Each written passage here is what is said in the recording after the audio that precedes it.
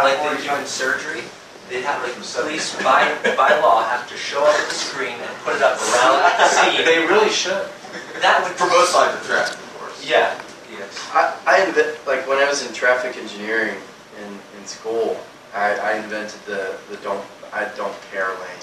It didn't really go anywhere, but I invented the I don't care lane for the people who just really don't want to see what's going on. I just want to keep going and get there. Yeah, I'm all for the silly putty spray can that you know, about a half a mile before the accident, they just put this thing up. Like when you're going through the car wash, there's a pole that sprays, and it just sprays silly putty on your side of the car, so you can't see out that side. And the next time it rains, it'll all just come off, but you can't see, so there is no rubbernecking. Okay. Rubbernecking. Bottlenecking, rubbernecking. Yeah. Okay, this is talking about hollows and cavities. So, okay, here we go. Blessed are you, Adonai, our God, King of the universe, who set us apart in order to sanctify us with his commandments and instructed us to occupy ourselves with the words of the Torah. Adonai, our God, please make the words of your Torah pleasant in our mouths and in the mouths of your people, the family of Israel, so that we, our offspring, and the descendants of your people, the family of Israel, all of us, may be knowers of your name and learners of your Torah for its own sake. Blessed are you, Adonai, who teaches Torah to his people, Israel. Blessed are you, Adonai, our God, King of the universe, who chose us from all the nations of the world to give us his Torah. Blessed are you, Adonai, giver of the Torah. Amen. All right. I am thrilled that Johnny is back, and I will, instead of taking 2 hours to go through this material, do it in 1 hour. So, turn on that thinking cap, and let's do this. This was intended to be a twofold lesson. First part, little review, especially for you noobs like Pete. And then the second part was intended to be confrontational, thought-provoking. Your favorite, right? And we'll see how we do. Kind of kosher, some funky food facts. Have you got any mammals that both chew the cud and have cloven hooves? She's trying to buy some meat there. So we've got the kosher quiz. Okay, so I just want to get you started for the noobs. Chris, you can be honest. Do you keep kosher? Okay. You're new. You keep kosher? Yes. Okay. Yeah. You keep kosher? I do. I'm one of the noobs. Right? You're a noob and you keep kosher? Okay. So this is not to put anybody on the spot. This is, let's talk about it and find out, should Chris keep kosher? Now, by the whole end of the class, I hope the question is not, should Chris keep kosher? Wow, that's unbelievable. What do you mean by kosher? But what do you mean by kosher? According to his standards. Exactly right. So, let's see what we've got. Kosher is best defined as, help me, permitted. Give me one word. Acceptable is good. It's a little long. Clean is good. I'm looking for the definition of the word kosher is best. Food. It's not food. Sanctified. It's not sanctified. The word means fit. Fit. Okay? It is fit for food. It is fit for eating and so forth. Right? So, then the follow-up, the opposite of kosher is? Unfit. That's funny. Yeah. The opposite of kosher is, give me something in Yiddish. Treif. Treif, right? Okay. So that's from treifa. But really, what is it? The opposite biblically is sheketz, which means detestable. Now catch that. When we're talking about food, only when we're talking about food, the opposite of kosher or fit for consumption is that which is detestable. Shechetz. All right? Shechetz. All right. Kosher law. Oh, yes, sir. I was just going to add that is actually a commandment. It says, and it shall be detestable to you. Well, What it's referring to. that's exactly right. Which is why shechetz is the opposite of kosher. You're exactly right. That's right. And it should be. So, do you like shrimp? Yeah, I love shrimp, but I don't eat it because we're not supposed to eat it. Wrong mindset, right? Wrong mindset. Over time, your obedience will bring you to a heart change. Kosher law is found in what two passages? Number one, and the biggie, is Leviticus 11 and Deuteronomy 14. Deuteronomy 16 has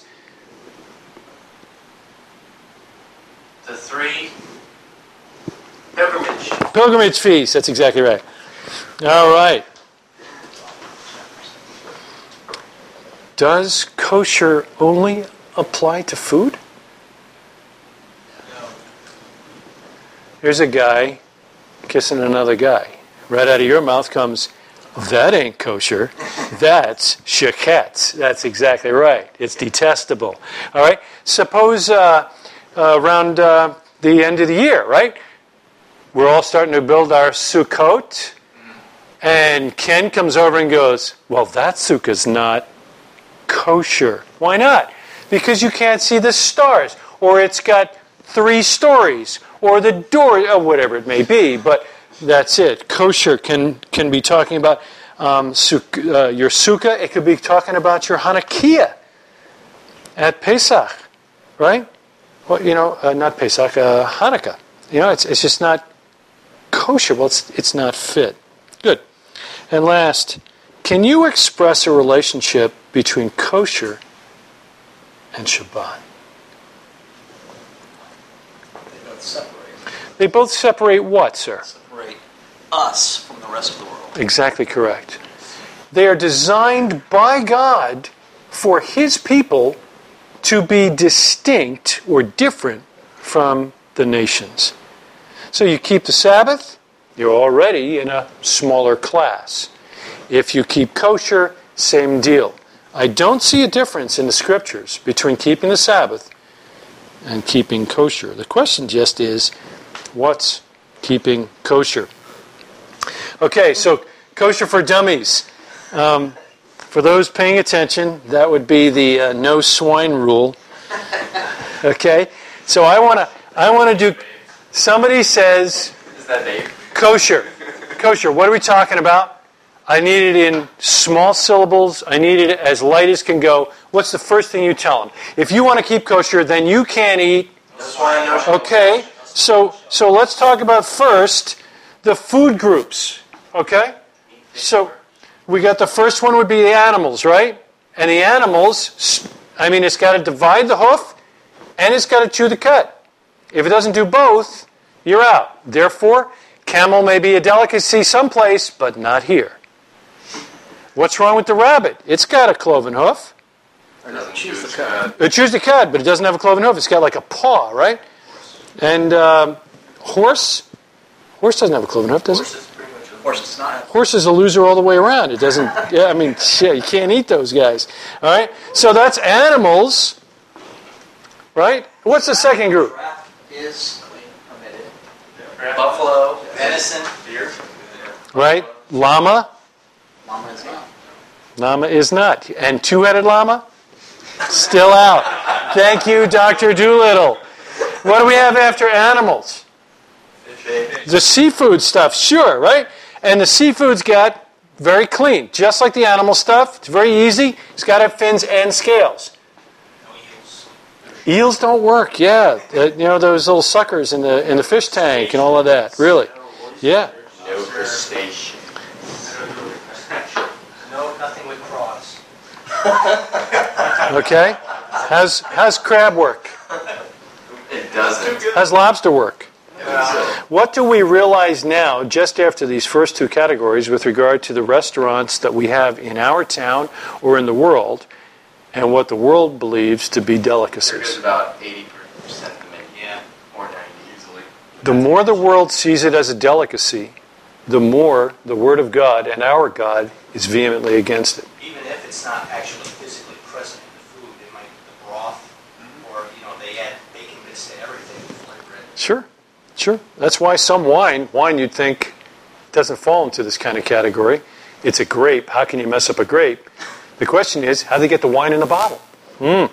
So you can go over the top. For the seafood, you have fins and scales. Most of the things that don't have fins and scales, what I can remember, a lot of them are bottom feeders. That's exactly There's right. certain ones that are not. Like swordfish. Swordfish kosher? But That's smooth, right? It's got no, yeah. bottom feeder. So, like, what? I know Yeah, certain. but you can't really think about that. That's why what we try to do. But flounder is kosher, and flounder sits on the bottom. So the bottom line is you can. You can't do it that way. You really just have to stick with what the Word God says. Yeah, and I think our tendency to want to do it that way, to say, oh, it's bottom feeders. You can't eat the bottom feeders. The reason why we want to do that is because we're pulled by the world to think that kosher is healthy. I personally think that kosher is healthy. If you think about it, it has to be. But that's not why we eat this or that. We're not the ones making the rules. Mother's milk will give you cancer, according to the world today. Last year, mother's milk was the greatest thing since, well, mother's milk. So you can't really go by what they say. So what's the next category after we've got the animals and the seafood? The birds. The birds, yeah. So here's another thing, right? The birds, you can't eat the scavenger birds, but that's not how the Word puts it. What does it say? You can eat any... Except. You can eat any clean birds, except this group is definitely a no-no. Eagles, protected species. Well, but that's the thing that, with respect to birds, because unlike land animals and The water folk. and the water animals, where it gives some criteria, there is no criteria for birds. Clean. It just gives a list of ones that you cannot eat. But before that it says, you may eat clean birds. But we have no definition of what a clean bird is. All we have is a list. We have the list of the no-nos. And might I add, the list of the unknowns varies in various translations. In the Art Scroll, it just gives you the transliterated Hebrew word because they're not sure. They're not sure. Exactly right. So the bottom line, stick with those that we know. That helps, though, knowing that it's clean, that they have to be clean birds, because it's almost like you can eat the birds that eat kosher. Because the ones that eat meat and weird stuff like that, scavenger birds, those would be the ones that you can't eat, in addition to the list. But that is kind of a helpful... Yeah, to try and look and see, well, does this bird keep kosher? Well, I can eat that guy. I mean, that sort of does work. But it would be good to know the list of those we cannot eat, and it would be good to watch out. But what's interesting is the only reason we know, for example, that chicken or turkey or duck is permitted is solely because, I mean, this is according to Orthodox Judaism. The only reason we know it's permitted is because we have a tradition that goes back for a couple thousand years now that says We can eat chicken and we can eat turkey. That's exactly so right. the rule in Orthodox Judaism when it comes to fowl is if there is a tradition that it is permitted, then it is permitted. Exactly. If there's no tradition, then you cannot eat it. You have to assume that it is not. Exactly right. And on that same point, just quickly, Karaites do not believe that chicken is clean. And I find it kind of funny that if you talk to some Karaites today, people that would ascribe to that mindset, they still eat chicken because they're kind of ignorant of that Karaitic traditions. But they kind of, in Orthodox mindset, chicken is traditionally clean and is used for lots of things. Absolutely. But Karaites don't subscribe to that at all. And you know my rule. Exactly. Rabbinic Judaism does. That's exactly right. My rule is if the Karaites won't do something, I'm free to do it. You know, basically. Okay. So let's go ahead and review very quickly for Ken, who gets stuck in traffic. What does kosher mean? Fit. And what is the opposite of kosher? Detestable. Good. And if we look at what we can eat, it does not just apply to food necessarily, but tonight we're going to be talking about food and that which is fit to eat. The problem is that we don't have a word for the non-food. For example, would you eat stainless steel filings? Probably not. How about broken glass? Probably not. These don't fit into your food category. Well, what is that category? What do you call it? Non-food? I'm going to go to the grocery store and get some non-food. It just doesn't work. Where do you go for non-food? Why would they have non-food in the grocery store? See what I mean? It just doesn't work. So that's the problem. You can't look at something and say, that's not food to the normal human being, especially an American. They just don't get it. Here's a bacon cheeseburger. That's not food. And they're like, what are you talking about? Well, if it were broken glass, sitting on cow dung, drenched in monkey urine, covered with iron filings, would you eat that? No. But you just can't go there. So, all right. So here's what we're looking at, right? So we want to try and identify what is food for us. And the bottom line comes down to, Guy, that's right, in China, right? And who knows what they'd have underneath that. So the bottom line comes down to, who's in charge of your life? Do you determine what's right and wrong? Do you determine what is food? Are you supposed to take care of what comes out of your mouth? Who thinks you should take care of what comes out of your mouth? 100%? Okay. Who thinks God cares about what goes into your mouth? Almost 100%. Okay. So, if I said, God cares what you eat, what would be your absolute top shelf number one example? Garden. The Garden of Eden. How many rules did they have? One. What type of rule was it? Food plate. It was a kosher rule. All of the trees are kosher, but this isn't kosher. And they blew it. What kind of mess are we in now? Right now, the world groans. The whole creation groans under the curse caused by man failing to heed God's command regarding food. Now, you may be a dispensationalist and say, well, that was then, this is now. Okay. I think we can get you over time. Food groups was the first. I think we've got one more food group, and that would be the insects. Now, a lot of folks think that I've got this funky, but this is the easiest way for me to deal with it. You can eat the insect if he's got knees. It's as simple as that. It's got to be able to jump. It talks specifically about a joint above the bottom of the leg. He's got to have knees. If this bad boy can jump, you can eat him. Locusts, we're good. Why? He's got knees. No knees, won't work. Got paws, doesn't cut it.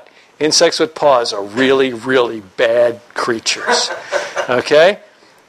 Yes, sir? I thought it was the teeming things that crawl. The teeming things that crawl are fine provided they can jump. They got to have knees. So frog legs are okay.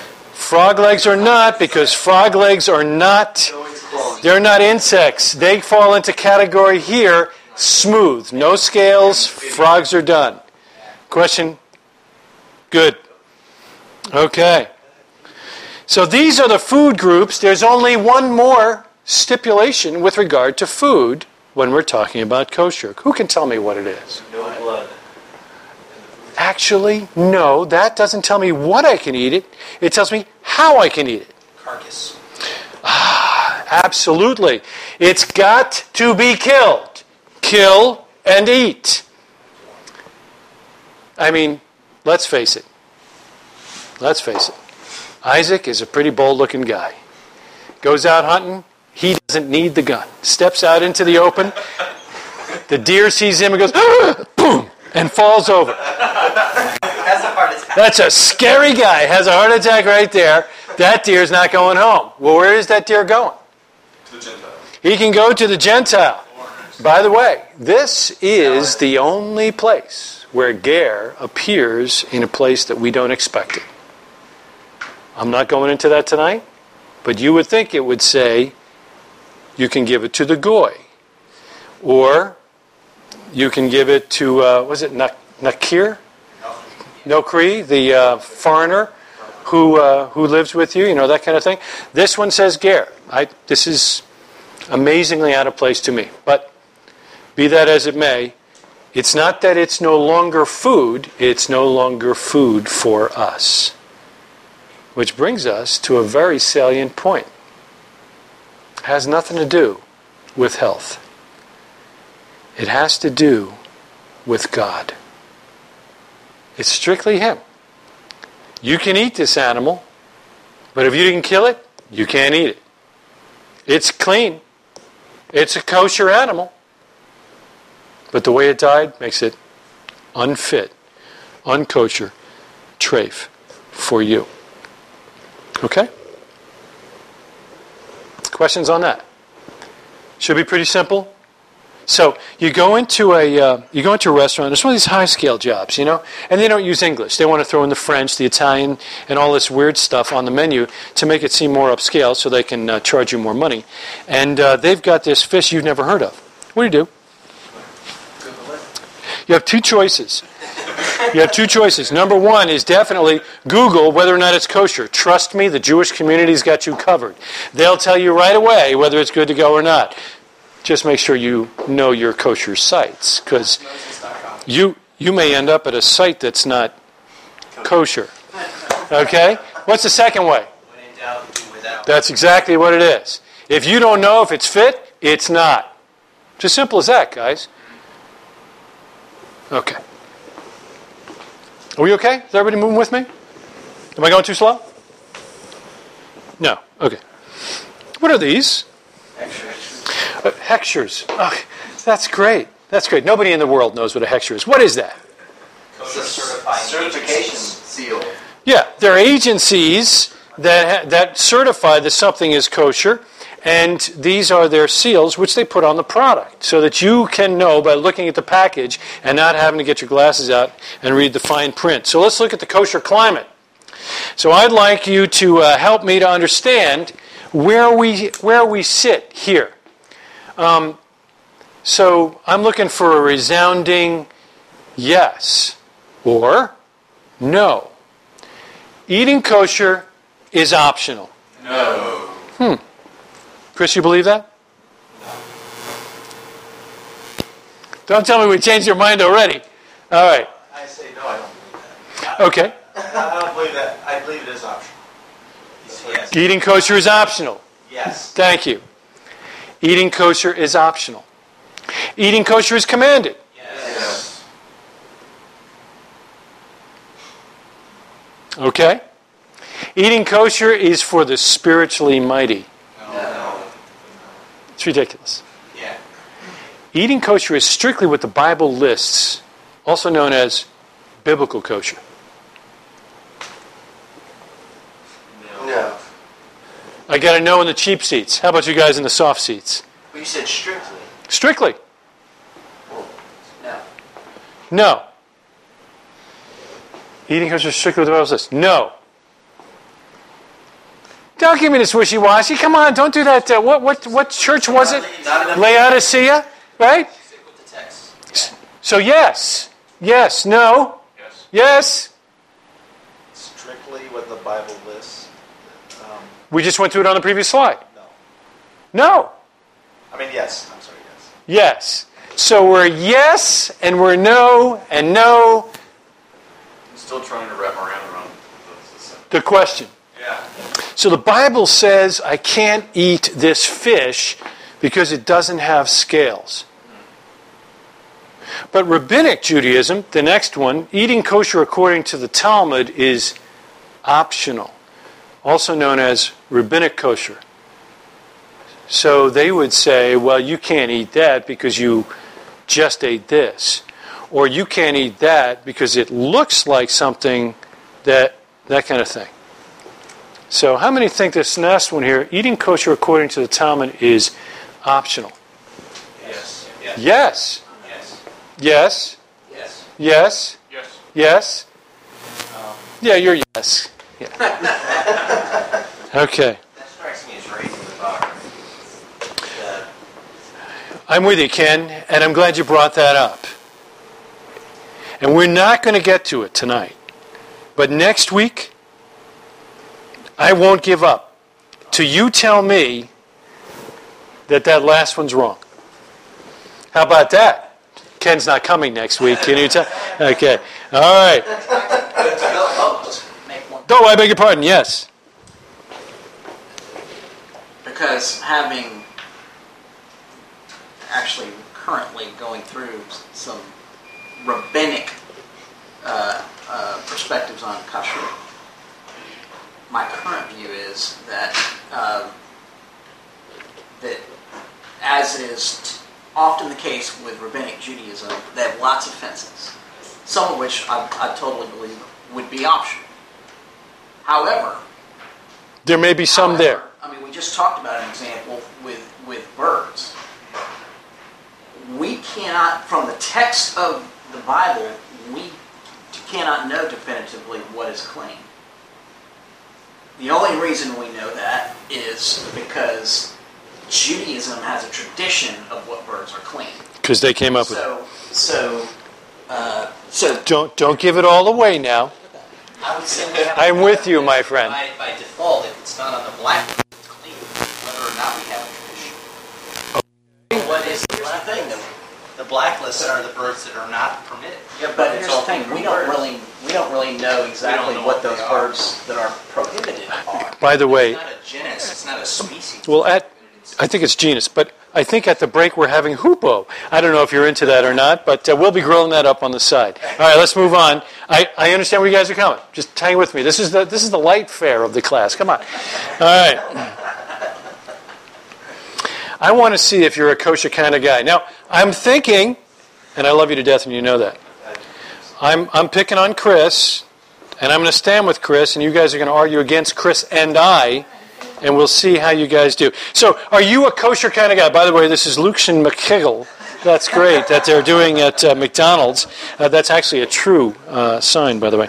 Okay, so I want you to write down or make a note of your number. I want your kosher quotient.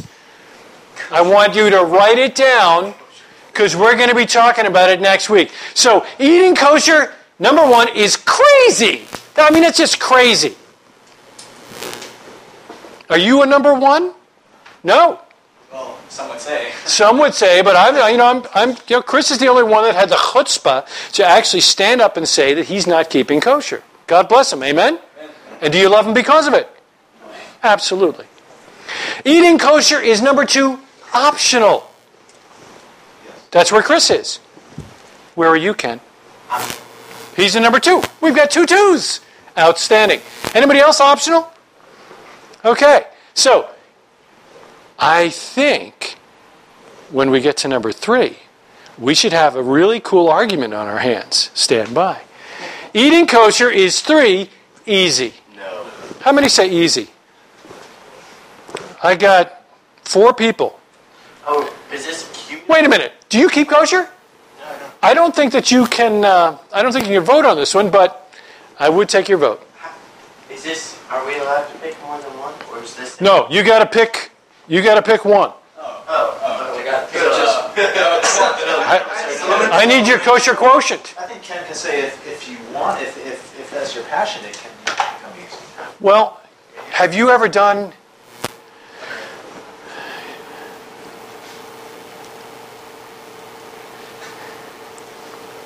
I question whether or not you have the experience to be able to say that keeping kosher is easy. But if you want to choose that one, I'll let you do it, Ken. I just question. It sounds to me like you're more on number 2 than number 3. Okay, but it's interesting that if you were to keep kosher, you would evidently think it'd be easy. See, we just didn't know if these were check boxes or radio buttons. They are the radio buttons. Finally, eating kosher is just the beginning. Okay, yeah. That's where I am. That's where I am. Notice, nowhere here does it say that eating kosher is a command. That's fact. Well, it's a fact on your end of the couch, but on his end of the couch, it's not, right? All right, so I just I want to try and get us out of the kosher closet, okay? So I had a blast. I think really, when we first come into keeping the Torah, I would say that our mindset is that anything goes, but now I got the book that says what gives God woes. I can do anything unless I find it written here, then I can't. God limits me for my good and His glory. Amen? And one of the ways that He limits me is certainly to say, you can work 6 days like I did, but on the 7th day you must cease your labor and you must rest. Why? It brings me glory, it makes you emulate me, and it sets you apart.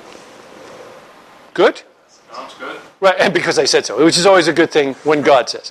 All right, so we start out as almost an anything goes thing, but we realize that there are some rules. I think the next step in our walk is that we look at food and non-food. I mean, Sabbath, festivals, whatever it may be, seems to be the start of keeping the Torah. And then we are naturally drawn to, well, gosh, it says I shouldn't work. I don't work. It says I shouldn't eat that. So now I would ask you your very best argument. Jonathan, absolutely top shelf. This guy here thinks it's optional to keep kosher. I want you to give him one distinct argument that's just absolutely over the top. There's no question you need to keep kosher because. If it's good enough for Yeshua, it's good enough for me. Okay, he pulled the Yeshua card out first. Normally I save that as my wild card on the back end. Okay. So he pulled the Yeshua card. So how do you know that the Messiah of the world actually kept kosher? Because if he didn't, he is not my Messiah. Oh, wait a minute. Now, this sounds a little bit like circular reasoning to me. I say, prove that it's a command. You say, he did it. How do you know he did it? Because if he didn't, he broke the command. I think you boloed there. He was never dinged for not. How do you know? He was never dinged for not doing it. Okay, argument from silence. Doesn't work. All right, anything else? Come on. How do we know that he kept kosher? How do we know? Oh, now that one I like. What? We have a description of the Proshim, the Pharisees. And they're the hoity-toity, boy, let me tell you. They are sticklers about keeping the commandments. And they were known historically for never eating with the Am Haaretz, the people of the land. They would never do it. Why? Whoa, these guys don't eat right. They're contaminated with who knows what. They've been in the marketplace. They wouldn't even let them in the house. Yeshua ate with Pharisees a lot, and they invited him into their house. There's no way they would do that unless he kept kosher. I don't think it's an argument from silence. I think it's a strong. Unless he kept their halakha. Okay? So I think that's a good argument. So you pull the Yeshua card quick. Peter, this guy thinks that keeping kosher is strictly optional. Give it your best shot. I can't use this argument. You're going to pull the Yeshua card. No, you can't. I mean, that's a good argument. You think? Okay, so what are you going to tell Shlomo here in 2 before the Common Era? Okay, so Oh, now he's going to ask questions? You what's the can't. problem with God commanded it? God commanded it. Okay, so let me see if I get this. What's the problem that we don't think he commanded? Do you think he commanded it? Yeah. Okay, so he pulls the Yeshua card, but you're ready to jump in there with the text, right? The text. Yeah. God says, don't eat this. That's good enough for you. So it's not a time-based thing? Time-based. Don't eat this now. Don't eat this because we don't know how to pasteurize milk. Don't do this because we don't have botulism standards. I can't take the chance that it is a time-based command. Are there any time-based commands? Okay, well, we'll come back to I that. don't know. Okay, so I just assume none. God said it. That's That settles it. Whether you believe it or not, God said it. I do believe it. That's Okay. Say it, I did it. Yeah, okay. Can I make an argument? Absolutely. Go. How about from the text, after he lists the specific prohibitions in Leviticus 11, if I'm not mistaken, towards the end of that dissertation, he says, therefore be holy as I am holy. So, one argument could be that God said doing this is a way to to be holy. It's a good one. You like that one? So, I don't think it's necessary, but maybe we'll talk to someone else. you don't think what's necessary? His argument? Yeah. He's got a third argument. Right. He pulls the Yeshua card. You got the commandment. He's got the holiness argument. Yours. What I'd like to do is ask the question, well, what do you think? You can't make an argument. You got to ask a question. Well, what do you Be a rabbi. Go ahead. What do you think is sin? And if somebody says, well, it's anything contrary to Scripture, or if you do something that wrong, well, if you do the opposite of what God says, then that defines sin. So therefore, it's like, well, then not eating kosher would be a sin. Okay. Why I eat kosher? Okay. So let me see if I get you here, because I have to argue for these men. So let me see if I get you. You say that God says I can't eat shrimp. Is that correct? Right. But God says if I eat shrimp, I'm unclean till sundown. Does it sound like that's a sin? Does it say it's a sin? It says unclean. Would you agree that Yeshua was at some point or points in his life unclean? Absolutely. So the fact that I've become unclean is not a sin. They're mutually exclusive. You can become unclean by sinning, and you can also become unclean by doing something that causes you to become unclean. That was good, because you broke the non sequitur that I made. That's good. That's good. Well, and importantly, he does say that it shall be detestable to you. I was feeling really bad eating the jumbo shrimp cocktail. I was feeling it was detestable to me. I can barely stand it. I ordered a second one, but I could barely stand it. Where's that actually? Okay, let me see if I got these arguments down. The master did it. We're following his example. It's a commandment.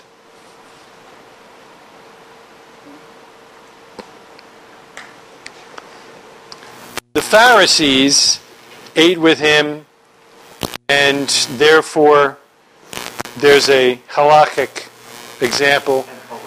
And holiness, thank you, is commanded in following God as well. And now I'm hearing that the definition of sin is to break his Torah, and the Torah says that I should not eat this. Well, and he says in verse 44, for I'm Lord your God, consecrate yourselves therefore and be holy, for I'm holy. That was the argument I make. In the next sentence, and you shall not make yourselves unclean Yeah. with any of the swarming things that swarm on the earth. No. And it goes on from there. Okay, so an argument for silence on the pork, but when you're doing the grasshopper pie, Swarming, that's all inclusive. it's all inclusive. With Noah's Ark, he means everything in that verse. He's not talking Oh. Even though he says specifically, you should not make yourself unclean with these swarming things, we're bringing it all the way back 3 paragraphs back to the swine as well, and the shrimp. That's great. Isaiah 66:17. Now, so we're out of the Torah now, and now we're in the Nevi'im. Okay. Those who sanctify and purify themselves to go into gardens, following one in the midst, eating pig's flesh, and the abomination, and mice shall come to an end together, declares the Lord. And he's right in the middle of Yeah. All right, so pig's flesh. Pig's flesh and mice are definitely out, and this mice thing you've got has got to go. You know what I'm saying, Ken? I know, it's tough. It's a tough thing. The first one. The first one, I can't remember the verse, but I do remember, I think it's in Deuteronomy, that it says, do not take away or add to any of the word of God. Where is that? Ryan, do you remember? Thinking Revelation. It is in Revelation, in the last chapter, that'd be 22. Deuteronomy 4:12. And it is in Deuteronomy 4, and it is in Deuteronomy 12. If I could append Mr. Well, you're not going to add to the word, right? You're going to add to his comment. Okay, good. I was just a little concerned. Because, yeah, that is about swarming things. Yeah, The yes, it last was. Verse in chapter 11 says to make distinctions between what can be eaten and what cannot be eaten. Good. Which is not a matter of clean or unclean, but actually what we can eat and what we can't eat. Exactly right. So, It is what is fit and what is unfit. It is what is kosher versus what is treif. Okay. I'm not going to put you guys on the spot. Think about that. I think they're pretty good arguments. So, for those of us who walked into this thing, and you guys haven't been coming to a Torah submissive thing, so this may be the first time you're hearing this. And I'm not trying to put you on the spot. I just want you to think about it. I mean, that's why I'm here. So, first, anything goes, and we find out actually God's got rules. He's got some fences in order to bring himself glory and to set us apart and sanctify us. His job is to make us holy. He is sanctifying us with his commandments. But we are commanded in several places to work with him in order that we might sanctify ourselves along with him. So food and non-food comes to mind in that scenario as well. And then we have the next step is normally the whole clean and unclean thing. Not just with food, but with individually. I need to be careful what I'm touching. I need to be careful in my day-to-day life with the relationship I have with my wife and stuff like that. So we ratchet it up just a little bit, and then finally, if we're talking about food, we get to the dreaded S word. separation. And we get to the point where we no longer ask somebody, "You keep kosher?" No. We don't care anymore because they must be keeping kosher. Now, since they're rubbing shoulders with us every week, the question now is not, do you keep kosher, but do you separate? So now the big question is, for next week, is there a difference? Or when I ask you if you keep kosher, does it imply that you separate? And therefore, if you don't separate, you don't keep kosher. That's heavy. Well, we're going to talk about that next week. So after we get to the dreaded S word, we realize we should just have dessert first. I mean, that's really got to be the bottom line to life in general, right? That's it. So you come out of the kosher closet and you realize you are so decidedly different from the world, and going to most restaurants just isn't going to cut it anymore. Because, as Ken was pointing out, it may be just chicken nuggets. The question is, how did they make the nuggets? How did they make the breading? Where did they get the breading? What? Oy. The oil in which they fried it.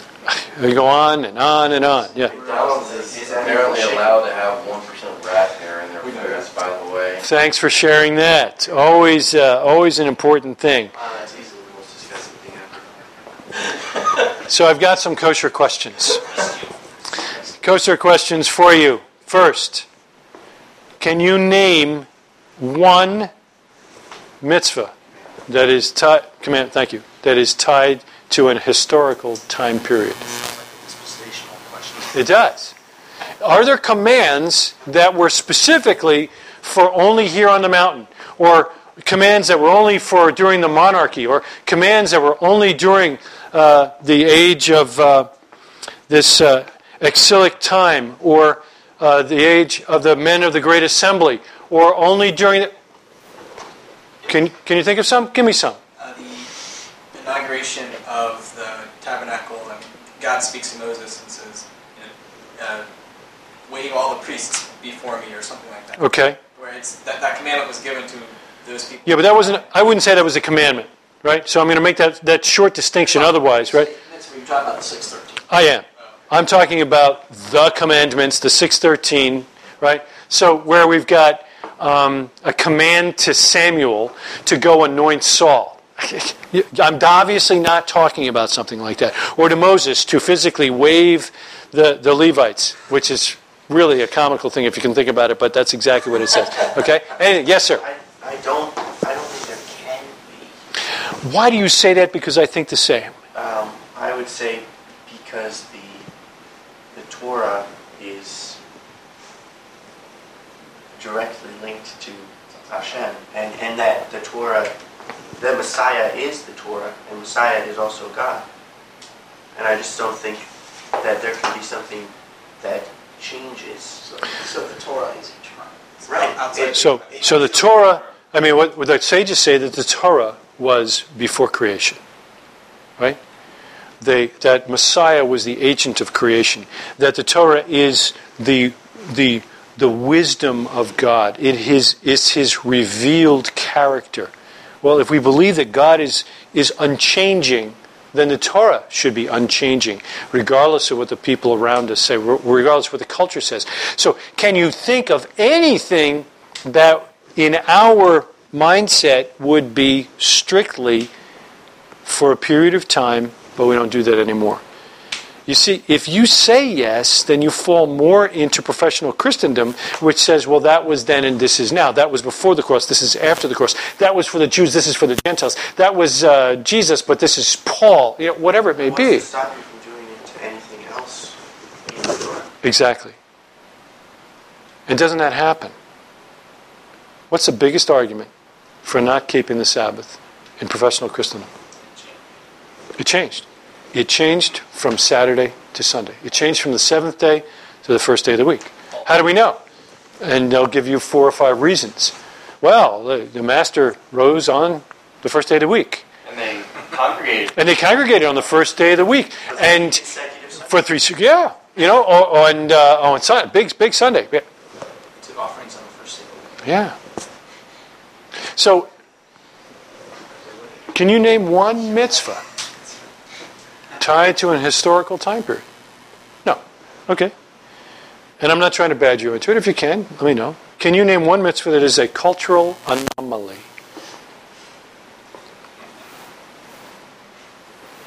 The ones that come to my mind when I think about this is shaving, cutting your forehead for the dead and stuff like that. But even if you can point back and say, oh, well, there was a cult that was going on at this period of time, and they were given this command to avoid that. Does that mean that once the cult dies out, we can go ahead and do it again? By what reasoning would you say? Well, and that example that you just gave is the most common reason why people argue against separating meat and dairy, because they heard somewhere that the commandment that's in the Torah 3 times, not to boil a kid in its mother's milk, was because there was some Canaanite ritual or some Canaanite, pagan rite where they did this, right. And God said, "Don't do that because I don't want you to be like them." But that's there's no evidence for that at all, and where that comes from is actually a comment from Rambam, who is a sage. But even in his own commentary, he says, "I'm speculating here." But Even if he was. I don't think that's a reason not to do it. Just because you can't find that cult today in your town. Right. It just doesn't seem to work. All right. One more kosher question. Can you name one mitzvah that we are supposed to understand before we obey? All of them. Can't. We have to understand all the mitzvot before we do anything. Right. So, what's the deal? You hear, you obey. Do this. Why? Because I said so. But I'm led by the Spirit now. Great. Then the Spirit should tell you, obey, and then learn. I think it's best demonstrated as well with the commandment to teach our children. Because it's like, obviously, they're not going to understand the reasoning why God said this. Are you teaching them a different Torah while they're that small? Right. Same Torah. Teach it to them. Exactly. They do it. That's a loaded question statement because it's sort of paradoxical. How do you figure? Well, because, that's from that question we really get the whole realm of halakha, In other words, how do you get that? It doesn't say anything about how. It doesn't say anything about how. How? If we look at the 3 references that talk about separation. Let me make sure before we get into the 3 references, please tell me how you're approaching the Scripture.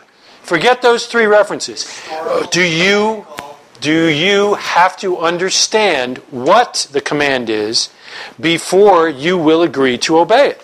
That's the question there. It has nothing to do. And then you read the text, but then you have to understand the text. Yeah, the question is a little fuzzy because that's where I'm do you saying. mean that you need to understand Why? And of course the answer is no. No. You don't need a why. Okay, so the understand here was the why I was talking about, not the how. God bless you, because we're going there.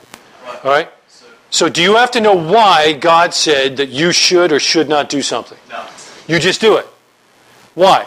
Which is why the children of Israel, of all the issues they had, the biggest one of which we read about in last week's portion, the one thing they did, standing at the foot of the mountain, was when God came down and gave the 10 words and freaked them out, and they said, "Whoa." We can't do that again. What did they say? They said, "Whatever He tells you to do, We'll do it. We will obey. Amen. But you go find out what He wants us to do, and then we'll do it." Yeah. So they had no idea, what the requirement was going to be. Exactly right. Be that as it may, and I agree that you don't have to have a complete understanding when God tells you to do something. God does say, Shema Yisrael, which is hear, understand, and obey, do, are the three connotations. If you look it up in a dictionary, you can get those three. Understanding, again, even when it comes to the sacrifices. I mean, if you're raising a child, there's a certain point where you expect them to understand why, and it's not towards the beginning. I would argue that with you until I lose breath in my body. That it's not that they need or we need to understand why, but what. The 4 questions we're about to go through in the Passover is not that scenario, right? What is this that God's making you do? And we give an explanation of what God did. Right? And how much they can understand determines how much we give them. But I would submit that word Shema has to do with understanding what, not how or why. Because the whole why thing comes in with that Greek mindset. I got to understand exactly why I'm supposed to do this, or I'm not going to do it. Wait till you're my age and you have to teach a kid to drive. Stop at the stop sign. Why? Are you nuts? Stop at the stop sign. The why is irrelevant. We get the why. But I'm not saying that. I mean, you're right. That Greek mindset of I have to understand before any action is wrong, but that's putting the horse in front of the cart. There is, I think, and I think the scripture would back this up, that understanding and teaching and motivation behind commandments isn't healthy, and one thing that I should look for in your relationship. I don't question that at all. Shema Yisrael, Adonai Eloheinu, Adonai Echad. Hear and obey, I think, are the primary points of Shema. But if you want to put in understand what? Adonai is... This is God's instruction. He is our God, and He is one. Well, when you think about That's a what command, right? The how and the why are all pointless unless you get the who. That's So that whole question and that whole statement presumes that we understand the who. Because if we don't understand the who, then the how, what, and why is all just for lasting people's name. That's exactly right. why do we care? Exactly right. All right, it's a good argument. I got to move fast or I'm not going to finish. Who knows what bikurim means?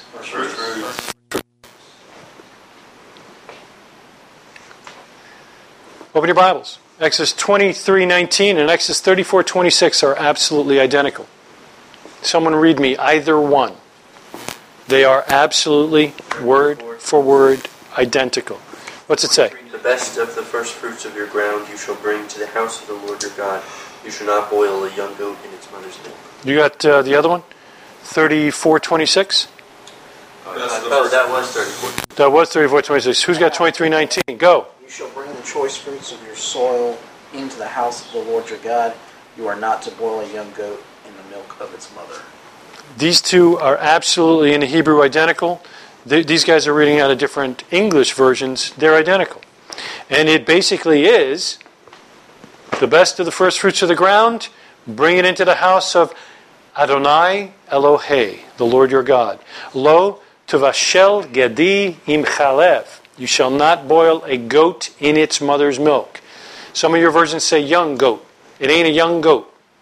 That word gedi is translated as goat every time in the Bible except these three. Amazing but true. Now that's amazing to me, that first fruits, and then we get into this boiling deal. It seems like I don't get it. It seems like a non sequitur. It seems like I'm going from the first fruits of the ground to what I'm supposed to do with the meat. So what's up with that? That's 2 times that command shows up. And then a third one, of course, is in Deuteronomy 14. You shall not eat anything that has died naturally. We talked about that. If you're going to eat meat, it's going to be killed. You're going to kill and eat. You may give it to the sojourner who is within your towns, that he may eat it, or may sell it to a foreigner. For you are a people holy to, look at that. The last 2 words are the same as the other one. Adonai Elohei, lo tevashel gedi in chalev. You shall not boil a goat in its mother's milk. Now, I will tell you personally that every time I've read these 3 verses, prior to now, it turns out to be a little over a year and a half, I said in my heart, I don't get it. Till I get it, I'm not doing it. How can I do it if I don't get it? And I can tell you that it bothers me that I've got 3 commands that I'm just blowing off. I don't get it, I'm not doing it. Sounds pretty rebellious if you just look at it like that. So, there's where we're at. Your mileage may vary when we're done. Who boils meat? I've been to one of those, what do you got with the pot with the oil and the, what do you call that? The melting pot. What's that called? Fondue, right? So you put the meat on the end of the skewer, stick it in there, it does the bubbling thing, comes out brown. Hey, we're eating this bad boy. Of course, they got the other pot with the chocolate, the strawberries, and that's, I think, a nicer one. But if you are separating, you got to do that pot before you do this pot. Oh, sorry, yeah. All right. So, you can't do the first pot? The meat and the cheese. It's not meat and cheese, it's strawberries and cheese. It's fruit and it's fruit and cheese and chocolate and cheese. Yeah, anyway. So, boiling meat, other than fondue, seems to me to be an anomaly. In fact, have you heard about these people that actually take turkeys and deep fry them for Thanksgiving? It was you got to buy one of these things with all the oil and everything, and some guy burns off his eyebrows and everything. That was all rage 10 years ago. Or deep fry the turkey. Yeah, right. So, well, you know what? It turns out I've got a couple of references for you from the Word of God. Exodus 12, verse 9, and Deuteronomy 16, verse 7 says, don't boil the Pesach, by the way. I know you're boiling your Pesach meat all the time, but don't boil the Pesach, the Passover lamb. I want you to roast it. What does that imply? These guys boil their meat. Okay, I can work with that. Exodus 29 and verse 11, take the ram of ordination and boil its flesh. That's surprising to me. I guess they boiled a lot of meat. All right? Leviticus 8:31, boil the flesh at the entrance of the tent of meeting. 1 Kings 19, Elisha sacrifice. Remember, Eliyahu comes walking by, stops, looks at Elisha, and he says, follow me. Keeps walking. Elisha says,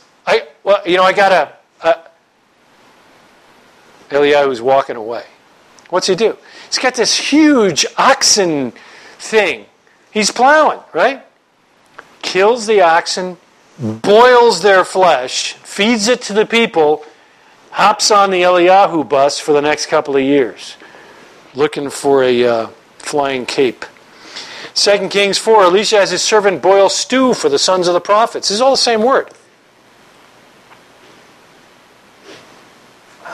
2 Kings 6:29. You know that one. That's the ugly one. got the famine. The city is surrounded, and the woman boils her son and eats him. I hate it when that happens. And finally, 2 Chronicles 35:13, they roasted the Passover lamb and the holy offerings. That word for roasted is the same word for boil. In fact, the word we're looking at is bashal. It's the Hebrew word for boil, but it's translated as bake, boil, cook, ripen, roast, and seethe. Any one of these English words can work in those 3 verses we just read. It doesn't matter whether you boil a kid in its mother's milk, or you seethe the goat in the mother's milk, or you cook him in the mother's milk. It's all a cooking scenario. Sir? Did we just see a verse that said, don't boil but roast? But then, That was for the Pesach. He said specifically, don't boil the Pesach, roast it. but then obviously, well, not. To me, doesn't that... Is it like, don't cook it? Can cook it. Oh, no. The word roast here is not bashal. Oh. It's boil. In this one, they roasted, it's bashal. Gotcha. Go figure. All I'm trying to point out is that bashal can mean any one of those words. It basically, in our vernacular, is cook. How do you cook? Oh, today we're doing that drop the turkey in the oil deal. Oh, we're roasting the turkey. Oh, we got him on the spit. It doesn't matter. It's a cooking term. Can I interject something? Yeah. On this word bashal, because I did a study on this in Shemot 16. Mhm. For this very reason, our family decided, as our halakha, not to heat anything. Not to what? Shabbat, not to heat anything. Heat anything. To apply the action of heat to something is cooking. Yeah. So we decided as a family that was... The halakha for the Orthodox is that you not change the state of the food. So if it's already cooked spaghetti, you can heat the spaghetti because it's still cooked spaghetti. But if you take a raw egg and you add heat and it becomes now a cooked egg, you blew it. Because you've cooked. You didn't just, you changed the state of it, right? So reheating is not changing anything. well, it's according to the halakha. So the bottom line comes down to life and death, guys, in this particular sentence and these 3 things. Milk, consistent reference in the scriptures to life, sustenance, and growth. And of course, meat. You eat meat. There's no 2 ways about it. We already saw. For you to be eating kosher, fit food, you had to kill it. You can't just die on its own. You can't find it in the mailbox. You got to kill it. An animal had to die. There was a taking of life. It is a picture of death. The 2 are absolutely as opposite as you can possibly get. So that's the bottom line there. Now, what are we going to do with that? That's next week. That's as overview and as broad brush as I can get on the whole kosher deal. My desire walking out of here is that you would remember that number that we talked about, and I'll bring it up next week.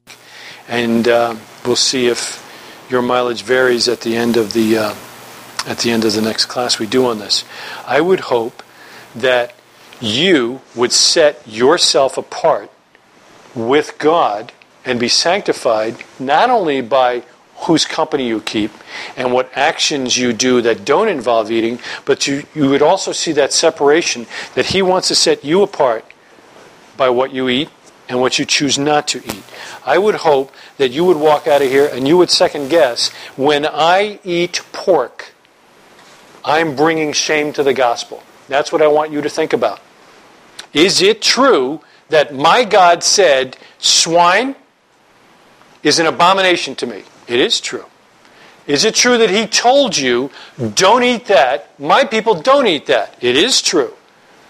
But my concern for you, Chris, is that you would not give up the moral high ground. Because you're out there in the marketplace of ideas. And there are those in our world today that would say that homosexuality is okay. It's an acceptable lifestyle. In fact, it may be that God created them as homosexuals. Your very kosher stance with food allows you to maintain the moral high ground. Because when the homosexual says, you know, God said that homosexuality was an abomination to Him. He also said that about pork. Chris, I see that you eat pork. So obviously you realize that that was then and this is now. You've got no argument. He's got you. So if you think that homosexuality is a sin,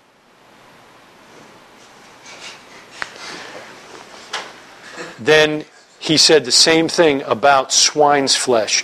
And we really need to be able to live above that fray. We give it up if we start to hedge our bet on which commands are okay and which commands apply and which commands don't. You can't do it. There's no way that you can draw that line. It's either all applicable to my life today and brings him glory, setting me apart from everybody else, or it's a free-for-all and every man can do what's right in his own eyes. And we've seen how that movie ends. It doesn't work real well. Quick questions before we take a break. Good overview? Next week, we dig. Let's take a break.